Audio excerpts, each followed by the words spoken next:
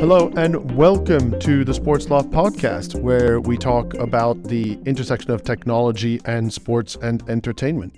We've got a really interesting chat lined up today with some excellent guests to talk about attendance, fan attendance at events. But first, as ever, if you like what you hear, please do make sure to subscribe to our podcast wherever you get your podcasts. Go to our website, sportsloft.co, and subscribe to our newsletter, and make sure to follow us on socials at SportsLoftHQ.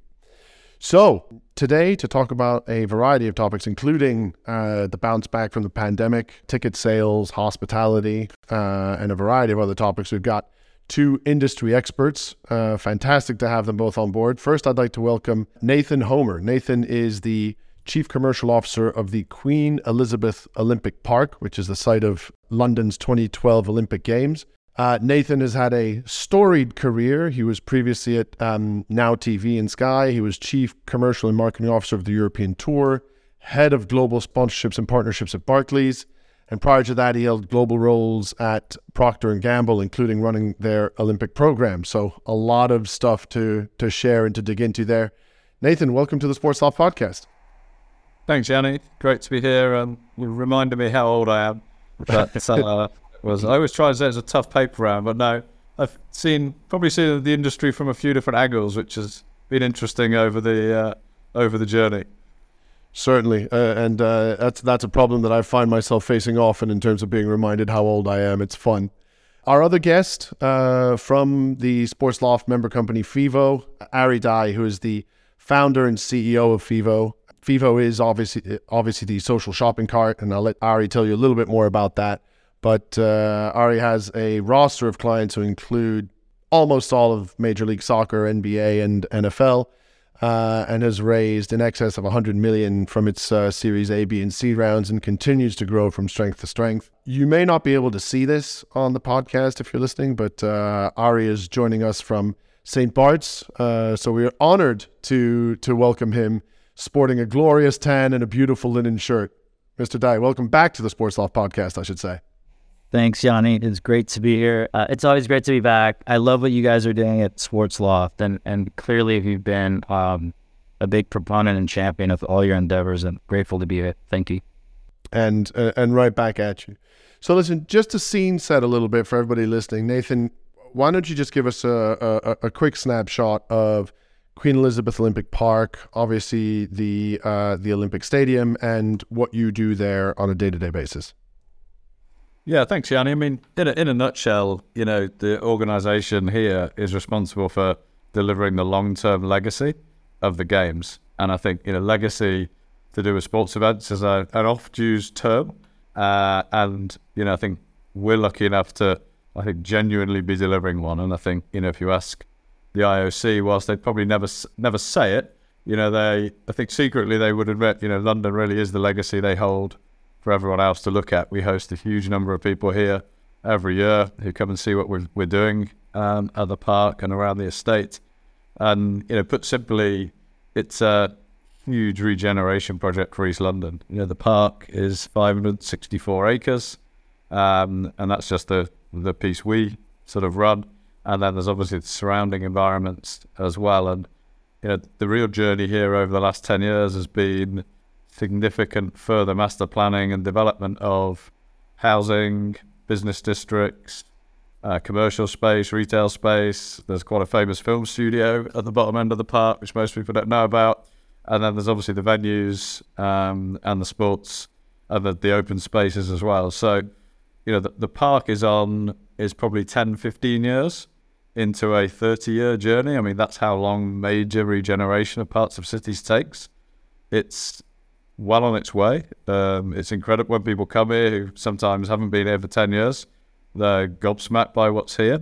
We've got the biggest new cultural district in Britain and Europe opening, as of this year with the V&A, Sadler's Wells, BBC Music, London College of Fashion. I mean, it's quite remarkable, the people that are here. And my job really has been to come in and probably start to cast a more commercial lens across all the assets we have here and how we do business. And I'll certainly echo that as an East London resident for a long time, certainly since 2005, seeing the transition and things that have happened at Olympic Park and the upgrade that has happened, not just within the confines, let's say, of the Olympic Park itself, but the wider area as well, has been truly wonderful to see. So looking forward to more from that. Turning to FIVO and Ari. Ari, give us a quick snapshot. I described FIVO obviously as the social cart, but it is so much more than just that. Tell us about kind of where you guys are at now and where you're going. Sure, Yanni, appreciate it. Our core thesis 6 years ago when we started the business was that while the content is incredibly important, most people post the MySpace, Facebook, mobile, camera on your phone age really like to go to events as much to absorb the content as it is to meet people, hang out with their friends, take that Instagram moment, that TikTok video. So FIVO's mission is super simple. We've always felt that the transactional process at the end of the content discovery is inherently solitary. For example, if I wanted to take the 3-4 of us to a live event, what do I have to do historically? I've got to call you, Yanni, call you, Nathan, who's in, who's out, who's bringing their significant other.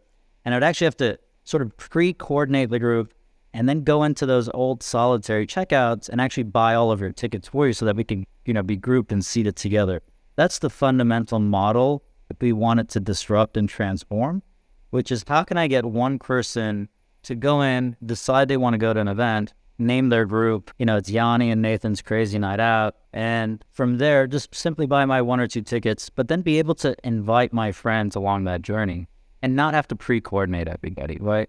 Really, the core crux of what we do is we add a ton of new features and tools to the primary ticketing system so that the sales and marketers at the major, arenas, sports teams, artists, and content rights holders can figure out how they want to basically bundle, package, and group different offers together to attract those types of consumers and fans into the venues. And, we launched the business 6 years ago, and we've been fortunate that in North America, at least, we've grown to about a 90% share of the meaningful logos. So most of MLB, NBA, NHL, NFL, pretty much all of the minor league teams, 200 NCAA programs. We're now getting heavily involved in the tours and concert business with Live Nation and with several others like Feld Entertainment and Cirque du Soleil.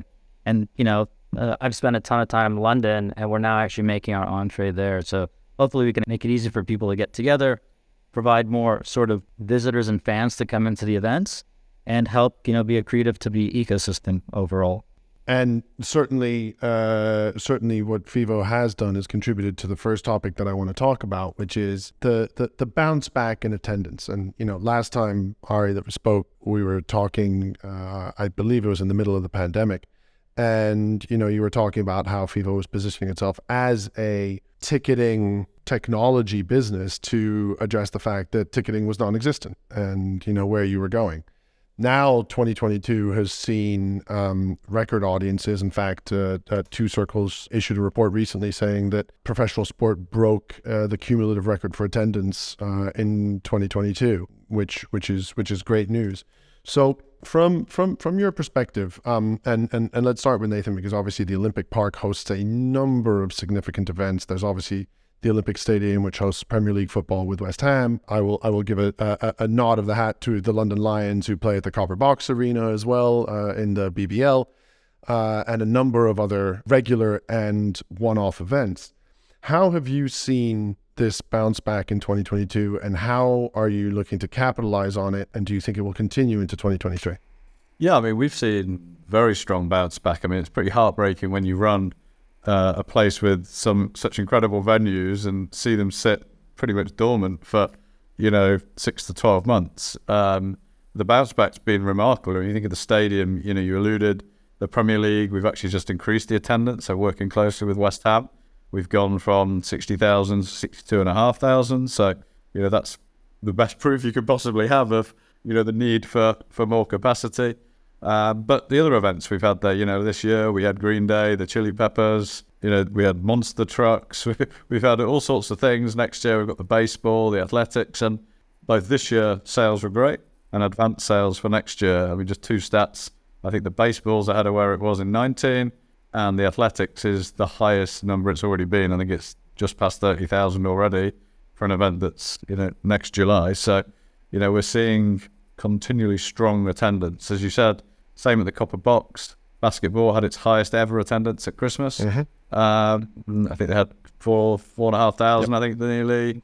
Netball continues to go well there. We have esports there, which continues to sell out. Boxing continues to be successful. So I think the interesting thing for us is we have an awful lot of different activities that appeal to an awful lot of different audiences, but we see the same trend across them all. They're all doing very well, and they've come back well. And even with the cost of living starting to kick in, we're continuing to see people want to come.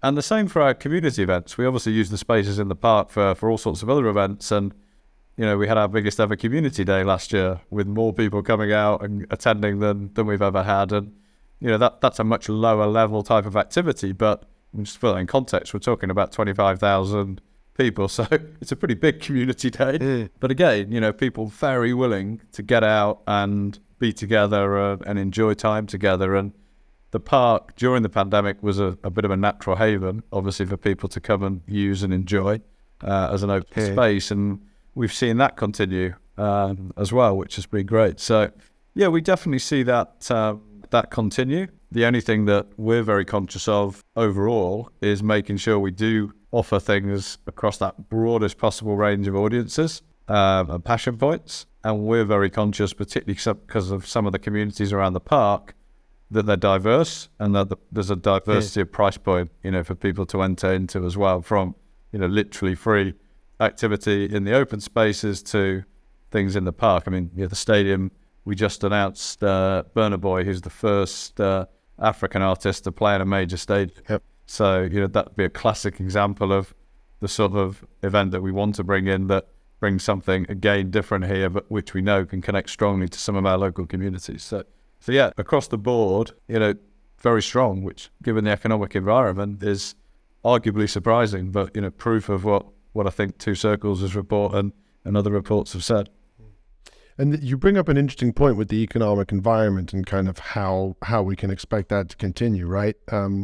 Ari, FIVO certainly not the only reason for this potential bounce back, but certainly one of the things that could be argued to be accretive to sales. You're talking to people who are constantly challenged with season ticket sales, single game ticket sales. Are people nervous about the economic environment now, especially compared to this incredible bounce back in 2022, or are they seeing bulletproof quality to live sport and live entertainment? Yeah, I think it's squarely the latter, but I will subset major tours for a second. If you think about the Great Recession of 2008, you actually had sports attendance go up. And the primary driver of that is if you're under economic strain, you're probably not going to take the expensive family vacation abroad, and you're going to stay more local. And sporting events and live events is a great consumption point. You still have to get the kids out of the house and provide them entertainment. So I think people will stay closer to home, and that's inevitably true story. Great. Yeah, it's inevitably great for local live events, right? Coming out of the pandemic, you obviously had pent-up demand.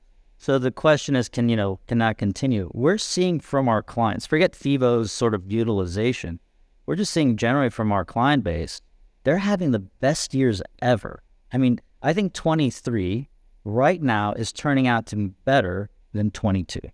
The post sort of, crypto bubble, recessionary headwinds, inflationary headwinds are not at all sort of impacting at least pro sports and even minor league sports. Some of the big concert tours might say, hey, I might sit it out this year. So you might see some supply contraction from, concert artists. But even there, look at what happened to Taylor Swift. Nobody is sitting on their hands and saying, I don't want to go see her this year, right? So I think live events this year are going to be stronger than ever. I think this idea of the pent-up demand sort of cascading into 23 is going to absolutely happen. And, I'll add a couple of demographic shift points to this. If you think about what happened during the pandemic, you had a lot of baby boomers who had season tickets as a status symbol. That sort of began to pop and deteriorate pre-pandemic, but it really accelerated during the pandemic, which means there's a little bit more democratization of tickets, which means that sports teams, the venues became more creative about how they're going to package and bundle offers. So they became a little bit more digitally savvy. It was basically like a big sort of push to get more modern, which obviously has great effects when you think about the demographic shifts. You have 25 million fewer baby boomers in 2026 looking out than you did, 3-4 years ago. So you basically have this, right now what's happening is baby boomers are on the decline in terms of their overall consumption and buying, and millennials and Gen Z are increasing as a share of the number of consumers in the marketplace. That happened in the last 2 years. That it's been trending that way, but it's now diverging where baby boomers are sort of dropping out and millennials or Gen Z are sort of on the incline. Now, you might say those two new generations are going to basically evolve into sort of the, income levels of boomers, but their consumption patterns are completely different. Baby boomers were about status symbols, season plans, the big Mercedes, the big house. Millennials and Gen Z have every convenience at their fingertip. They're non-committal. They're not going to buy 40-game season plans or 80-game, MLB plans. So, but they're still going to live events. And I think that's just causing a fundamental shift of who you market to, but the demand is bigger than ever. And how's that marketing shift moving? What are you seeing from clients in order to be able to take advantage of that shift and still project a bigger 2023, bigger 2024, 25 going forwards? I mean, the first phase was really about this was basically like the blocking and tackling the basics. Is, okay, how do we go from an analog world where we were smiling and dialing for sort of ticket sales to how do we, reach audiences across the digital platforms where they're consuming content? Well, that's, obviously the basics. I think the real transformation that's happening now is about content and the in-venue experience, which is, more expensive, by the way, right? So it's one thing to say I'm not going to, advertise on TV. I'm going to advertise on Instagram. It's a whole nother thing to say, maybe the person who's coming to the event ultimately, except for the ultra hardcore fan, doesn't really care about the outcome of the game. They don't really care if like my home team wins or loses anymore. I mean, they do, but they don't go home crying about it like you and our generation. Listen, I'll be 48 in a month. When the Bulls would lose and Michael Jordan missed the game-winning shot, I would cry. I don't think it's like that anymore. I think people go to the events to meet their next boyfriend, girlfriend, husband, wife, have a good time, take the selfies, post on TikTok, post on Instagram. So what that means is that the environment has to change to accommodate that. That's why all of a sudden you see like these areas where it's full of flowers and florals and you can take an Instagram. That's fundamentally, I think, the big change that content and rights holders are dealing with, which is I have to make investment into maybe changing, my hard seat into an area where it's more of a bar, more of a social atmosphere. I think those will continue to sort of happen. And I know Nathan probably speak to this way better than I could because I'm just a software dork. But he's actually dealing with how do you provide like great experiences at the venue. He's got the really hard job in the equation. But I fundamentally that like team performance drives a lot of the attendance. That's going to remain true, but it's going to become less of a variable. And how do you, Nathan, to that point, how do you differentiate a venue? How do you think about that as somewhere that you want to keep attracting a fan base and be able to capture that discretionary dollar of, I will spend my money to go to Olympic Park, whether it is to a sporting event or to experience the venue or to spend time there. What do you think about in that context? Yeah, I think what Ari says is 100% true. And the interesting thing is that I think all the pandemic has done is potentially maybe accelerate a trend that was there already. I mean, when I was at Barclays and we opened the Barclays Center in New York, which I'm sure Ari's been to and worked around. Yes. That was one of the first venues that really took a different view of how it was going to deliver its food and beverage offering around the courts with a view that people weren't just going to sit in their seats and watch the game. They wanted to come and sit in a lounge and watch it on the screen. And it seemed crazy because you were going, well, surely they're going to want to sit in their seat that's literally 100 yards away. But they didn't. They built a totally different type of sort of lounge experience, which was really revolutionary at the time, but I think was really foresaw this shift of, as Ari described it, he called it, I think, the ultra fans. We call it the sports passionates. Yeah, there's people who just want the company action, but they're becoming a smaller group. And obviously the opportunity I think the sports business has had for a while is, they've got all sorts of names, but, the sports eventer, the social eventer, the, whatever segment you want to put them in. But, this massively bigger audience that just want to go and have a good time out with their friends, their family, their loved one, with their kids, whoever the people are. And what you need to do is offer them, a different type of experience where they get a more rounded kind of day or evening or afternoon out. And that's certainly one thing we've really seen come out in the audience insight we've got in the past year or two. It's that desire that when people come here, they're saying, I really want to come for longer and do more around the event. Now, I think that's partly because of the park. It's a natural place to think, I wonder if I'm going there for X, I can also do things around it.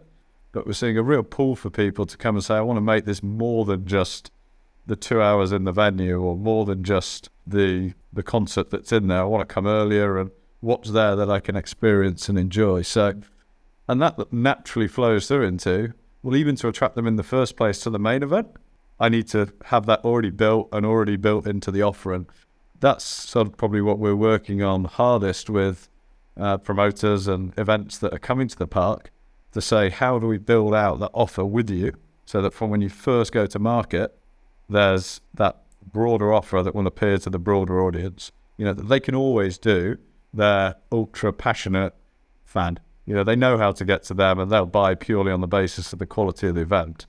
It's actually the 60, 70, 80% opportunity audience that we're working harder with them to fill out. And interestingly, one of the things we're seeing, and I don't know if how this flows, but we're seeing more people come in early. So, the early bird type value proposition seems to be working well. And as I say, athletics have been an example where we've seen a very high take-up of a hard early ticket push. But then we're seeing people come in late. And it's interesting, it's sustaining that ticket flow through the I call it the long mid-period, actually seems to be the emerging challenge. And I don't know if that's a value piece, i.e. there's good value to be had by committing early and I know I want to do something good, let's get it in the diary. And then I'll make a later decision nearer the time.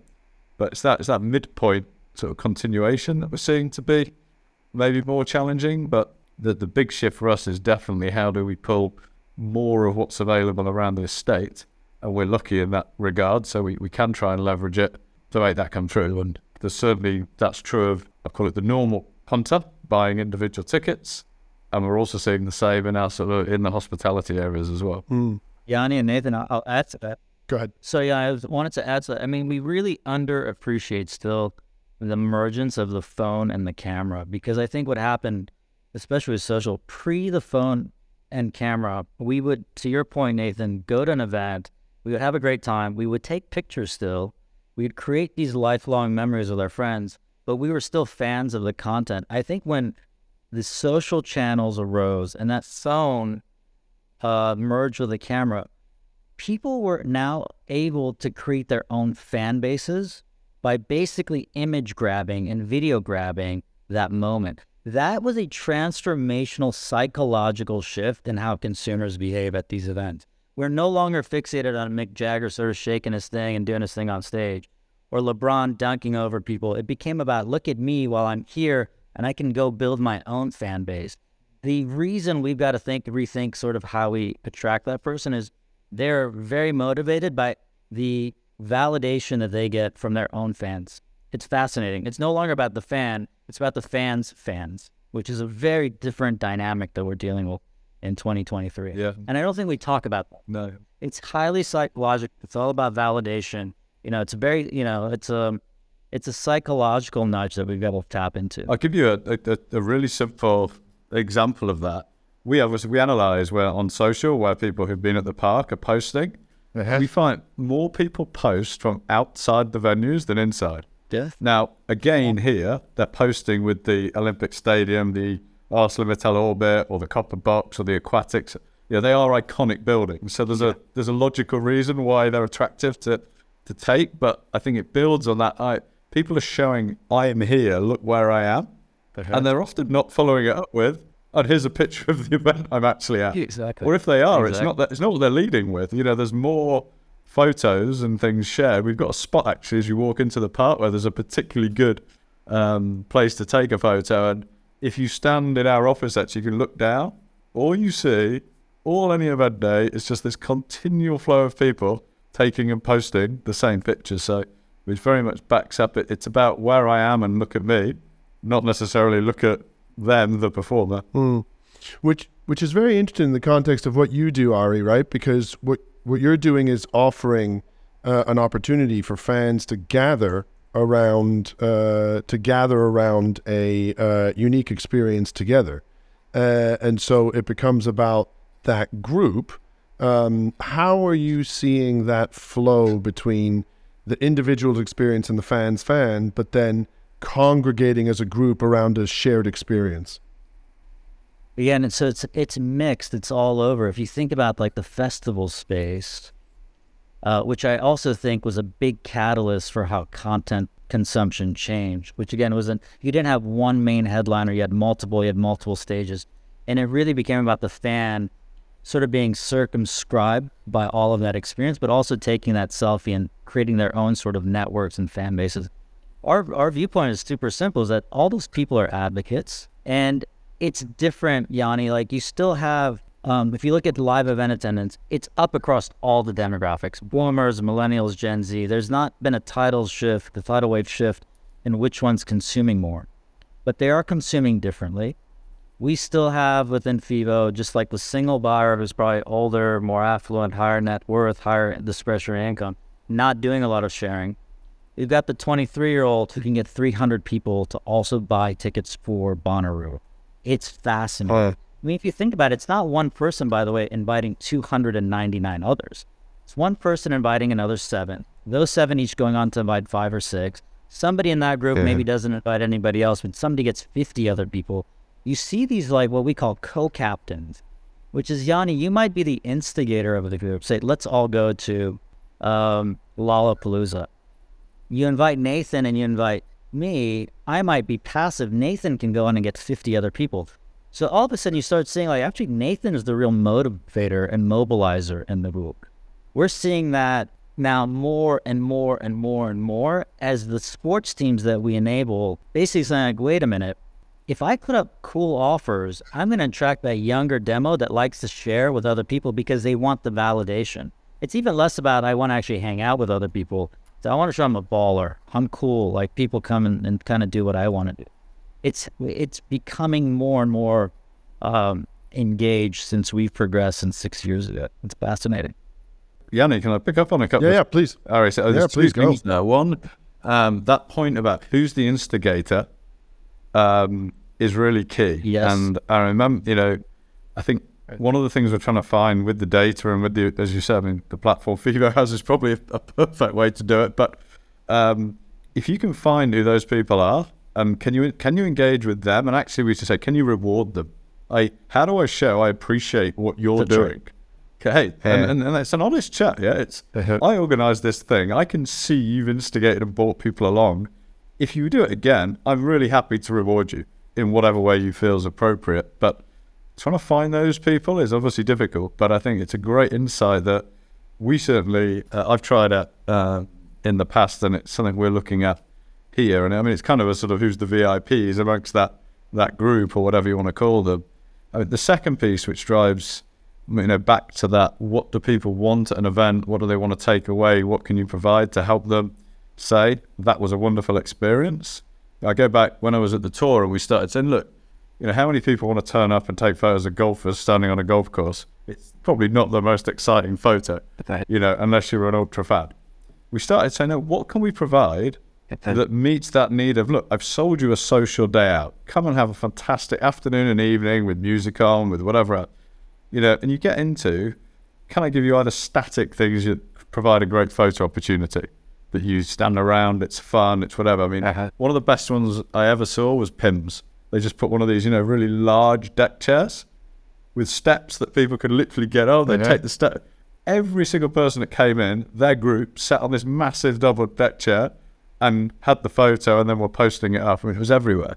Or simple activities people can do that they'll video and post. And, we used to say, why are we doing this? And you go, well, one, your people are doing your marketing for you. They're creating awareness that your event is a great event. It's great fun, and it's not just about the core. You know, I always used to say getting the core is easy. It's not, but you know, you should always be able to get your core. It's that much bigger circle you want to get to, and you're reaching their friends of friends of friends saying, "Hey, I saw you went to the golf. I'd never have thought of going there, but it looked a great day out. All I saw was a picture of you doing this, the music. Did you see any golf?" And they go, "We didn't actually." You had me at Tim's. Thanks. I love Tim's in it. Are you kidding? I love Tim's cups. This is the best. Yeah. So close of that, of course, is it's the perfect way to bring sponsor activation together.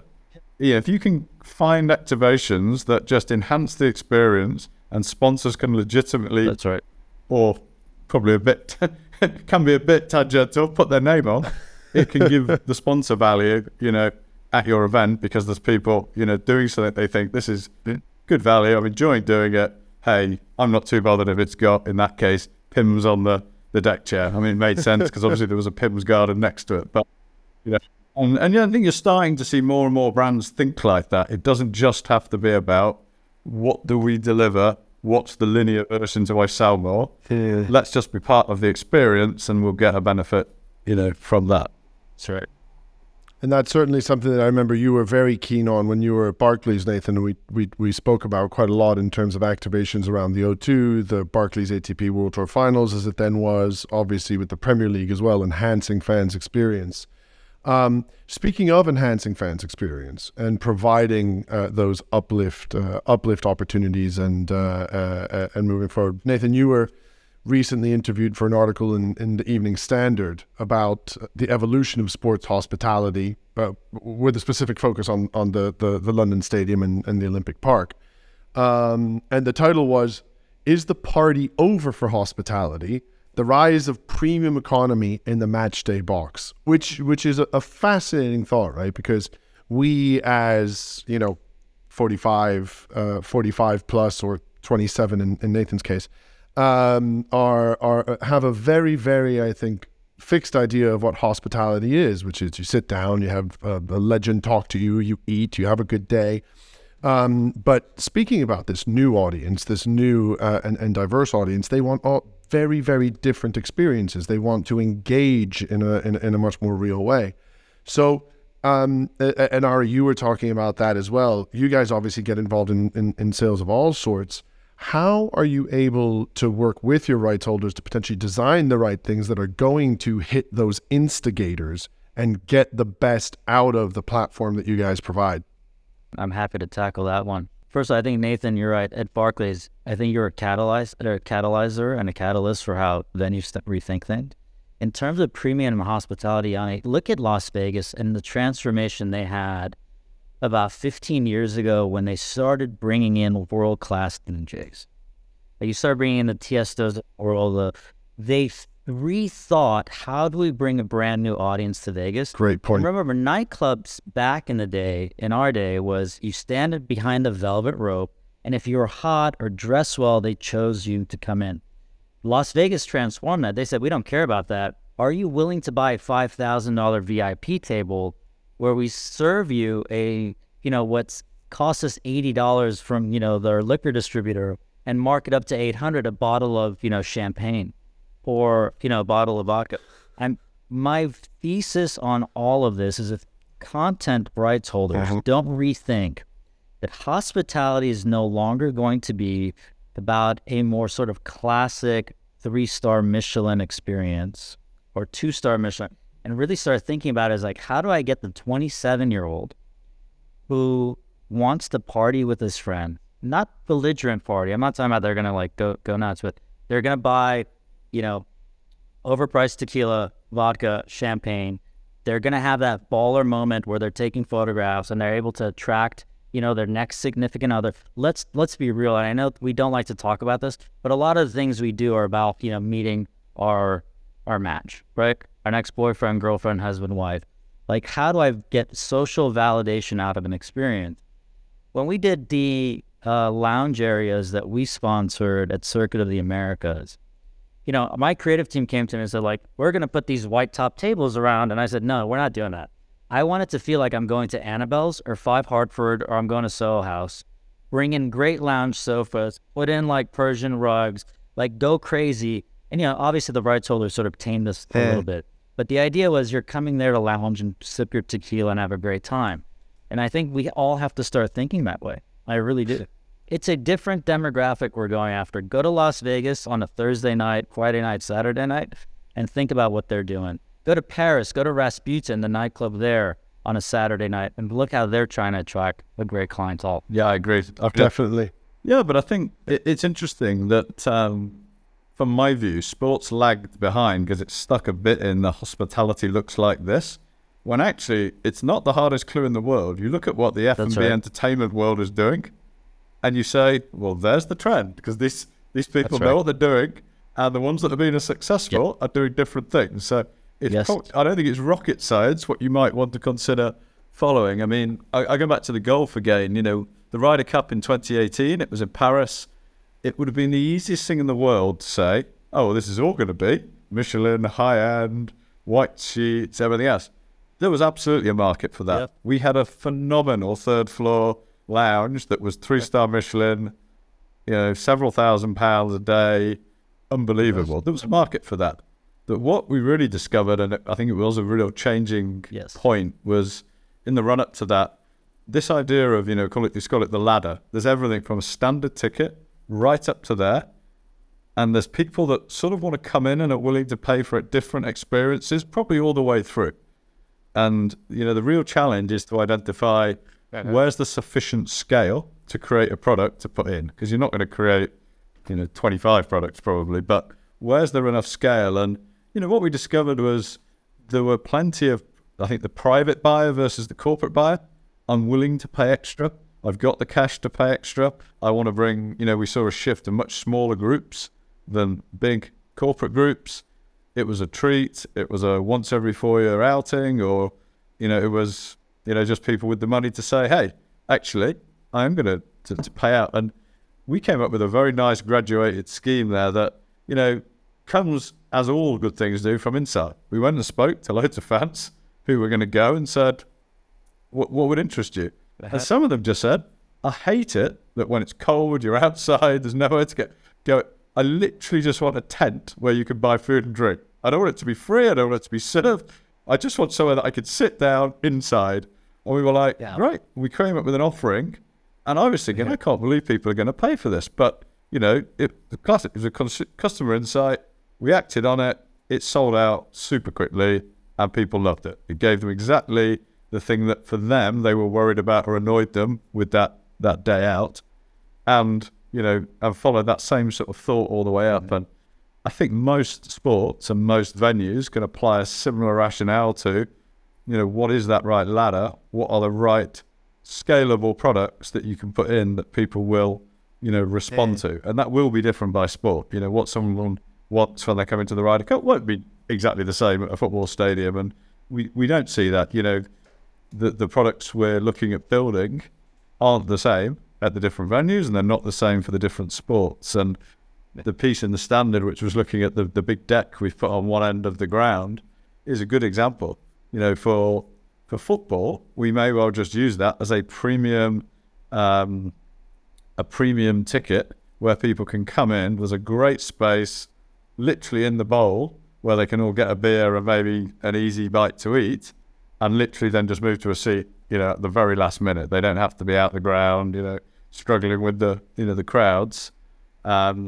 For something like monster trucks, it might be a VIP experience where you've literally got a truck parked on it and drivers in there, and people are hosting at a really high level because you can stand and watch the action, and you could deliberately build the motorbike kicker right in front of it so you've got the best view in the house, or they're even taking the bikes off it and down the ramp. Or so it's more creating a large space that for different events can serve different types of hospitality, or I call it ticket. I always call it ticket plus. Because hospitality is just ticket with extra stuff. And or we can use it 365. That's right. However hard our events team work, if you take the stadium, we will never have more than 35 events a year there, major events. That gives us 330 days a year to say, what can we do with this space? Now, traditional hospital spaces, some are more usable than others. This one, we're saying, there's loads of different things we can do here. pretty much, every day of the year with different business or customer audiences. So I think that's another sort of a secondary thought, which is how you're designing your spaces so that you can use them not just on event day, but they're actually viable, attractive commercial spaces the rest of the time. Well, that flexibility is a really interesting point, isn't it? Especially to what we were talking about earlier with the way that new audiences want to experience their Ticket Plus, right? The day of, to Ari's point, you're going in order to have that Instagram moment. You're going in order to potentially meet your next mate. You're going in order to socialize and have a social experience. So maybe the space of the 12 box or the 15 box or even the 24 box is starting to get behind us. So it's about that flexibility. It's about that optionality to be able to do different things. And I think, Andy, that's why it always in the end comes down to investment and cost. One of the problems venues have got is if they've got the old model that was built, paid for as in bricks and mortar, not so easy to shift to the new model.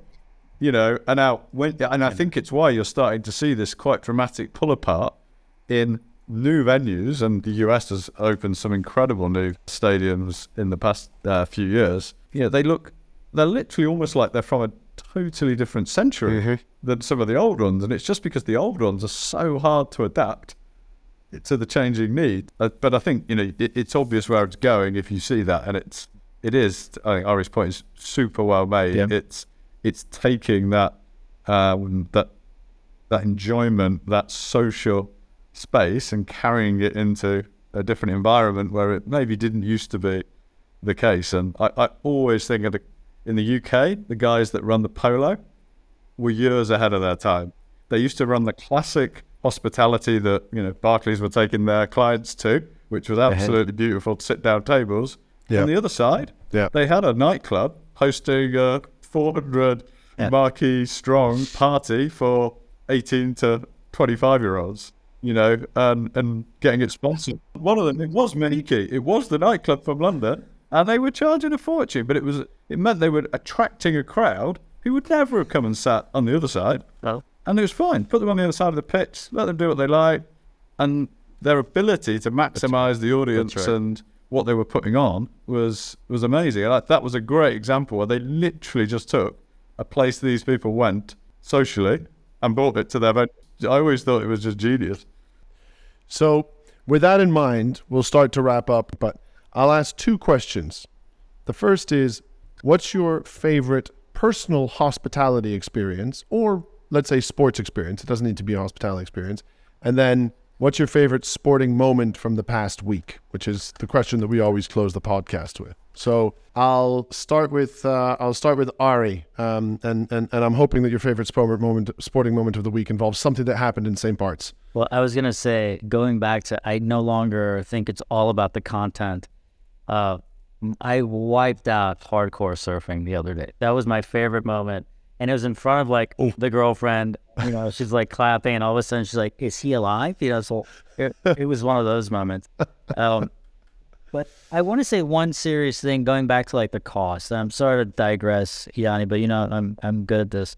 If you think about the ship groups that are starting to come into the ecosystem, if you think about sports teams historically, they're really sort of the trophy asset of wealthy business people who then sort of had a dynastic vision for the team. Well, I'll pass it down to my son, daughter, next generation. I think with private equity money, institutional money coming in, and actually really super professionalizing what are historically these multi-billion-dollar brands, but at the end of the day, we're sort of local dysfunctional family organizations, and really institutionalizing them. Nathan, to your point, I think this is where this idea of what investments do I make up to $1 billion to revamp my venue, to revamp the experience, is happening more and more and more. Think about the Todd Bowleys of the world, the Harris Blitzers of the world, the Mubadalas of the world. I think they're rethinking that. But going back to, again, favorite sports moments, it's not from a week ago, but I thought this World Cup final was the most incredible I've seen in a lifetime. And it's stuck in my brain how incredible that was. I'll leave it at that. Quite the match. Yeah. And I think I think everybody in the world outside of France was rooting for Argentina and Messi. So quite a popular global result. Nathan? One event that I haven't been to a few years now because I'm too old and But I used to get the Dubai Sevens, the rugby sevens. Absolutely amazing. The perfect example of an event that was run for several thousand people to get together and have a wonderful time together. And yes, there was some great sport going on in the middle, but the event and the way it was set up and the brands that were involved and the activation all just led to a brilliant day out. Yeah. And if you wanted to watch some of that incredible rugby, you could, but that delivered. I went 4 or 5 years while I had friends there. It was the best example for me of world-class sport, but surrounded by something that wasn't built with the sport in mind. It was built with the experience in mind, clearly. I probably had two big ups and downs on sport. The magic of the FA Cup came to bite me because my team got beat by the underdog with 2 goals in the last minute. So I didn't enjoy the magic of the FA Cup so much, other than it is good, it happens, but not when it's your team. But yeah, the best moment of my week was watching my 7-year-old score a top corner belter, much to my surprise, and I think his, at the weekend on a pretty muddy pitch. So, I think that seeing him, and, I grew up playing a lot of sport and, team sport, and I think seeing him start to realise just how brilliant that is and loving that sensation is, I'd like to say that happens to me regularly these days, but my knees are gone, so you have to now start to live vicariously through your kids. But yeah, seeing his face when that ball went in was definitely my moment of the week. It's amazing. I think we're more likely to injure ourselves celebrating their goals than we are actually practicing any sport anymore. Well, listen, this has been a fabulous chat. Thank you very much to both of you for making the time. Thank you to our listeners for tuning in and downloading the podcast. Please do remember to give us a like and a subscribe if you like what you hear. Everyone helps. And to go to our website, sportsloft.co, and sign up for our newsletter where you can get more news on a weekly basis about what's going on in the world of technology and sports and entertainment. All that remains for me is to say a big thank you to our 2 guests. Nathan, thank you very much for joining us on the Sports Loft podcast. Pleasure, Yanni. Good to be here. And Ari, thank you very much for joining us again and for making the time from sunny St. Bart's. Great to have you on again. Always great to be here. Nathan, nice to meet you. And Yanni, it's always fun. Thank you.